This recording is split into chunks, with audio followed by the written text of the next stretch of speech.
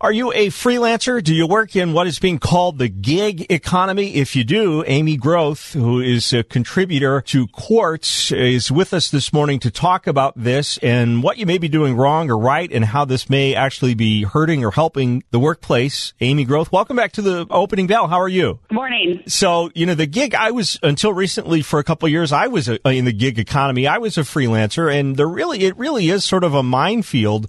Give us a tease of what it is that this gig economy is and why we should take notice.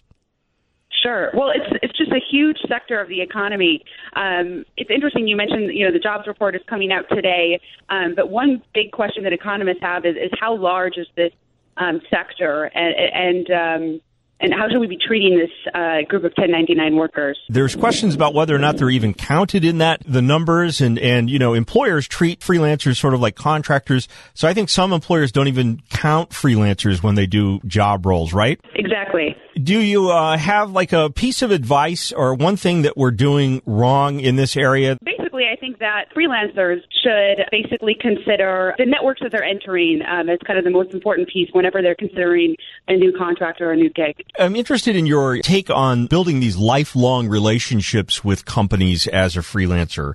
How important to survival is that to a freelancer? Well, that's crucial. We are moving into a freelance nation. By 2020, I think 40% of Americans are going to be freelancers. And that means that people are going to just be moving from project to project, gig to gig. And the way that you're going to get those gigs is through your relationships with people.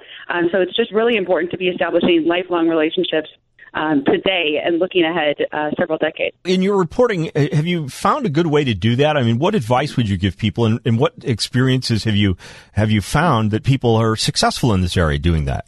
Yeah. Well, I'll tell you kind of what was the genesis for this piece. I met this community. It's the Summit Series community. They're based in Eden, Utah.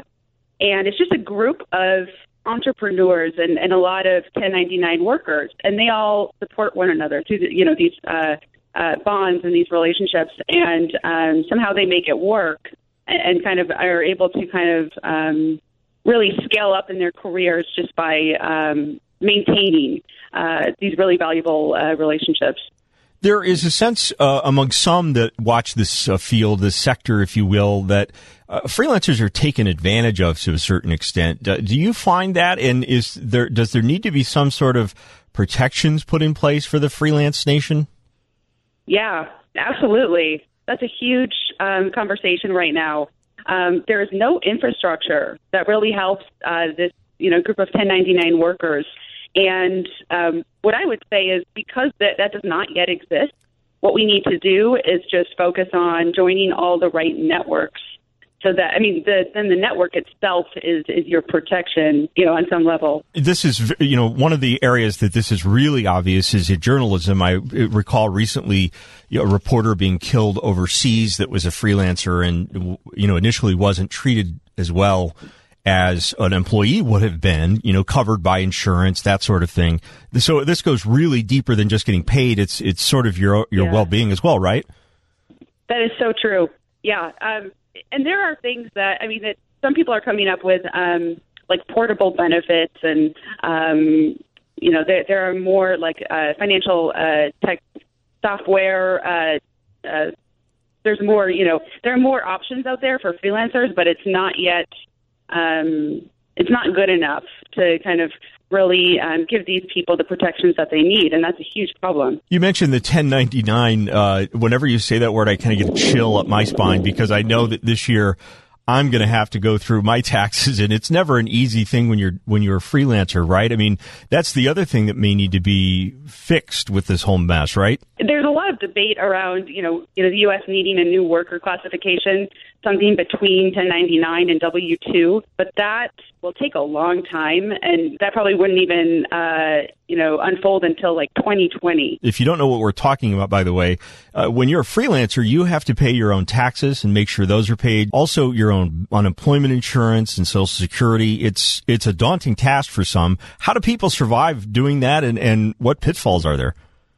Yeah, how do they? I'd love to know. Actually, I'm digging more deeply into that. Yeah. I actually am a 1099 worker. I contribute to courts and whatnot. So I'm actually looking for better ways to do it. Earlier this week, I spoke with some folks who are with some financial technology firms, and they provide services that really kind of help with things like taxes and accounting and whatnot, and that those things seem to be really good options. Is this a positive future that we see with this future freelance gig economy, or is it a negative thing? I think it's exciting because I think it means we're moving into a nation where people are taking more ownership of their careers. Like you're operating more like an entrepreneur. I think that's the American dream, but you need protection.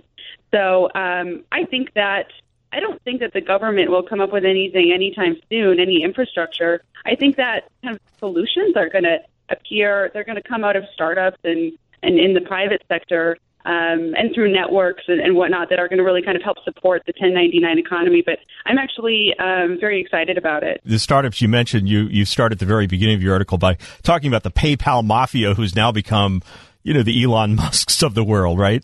And I mentioned them because Reid Hoffman of LinkedIn, he just, made the comment, he said lifelong employment is over, but we should look at lifetime relationships as the ideal. And these guys in the PayPal mafia, I mean, they built this company together and they've kind of benefited from these tight bonds for over a lifetime. And that's how we should all really be looking at work. Amy Groth is a contributor at quartz.com, QZ.com. You can find her on Twitter at AIMEE Groth, Amy Groth. Thank you for being with us on the Opening Bell this morning. Thanks so much.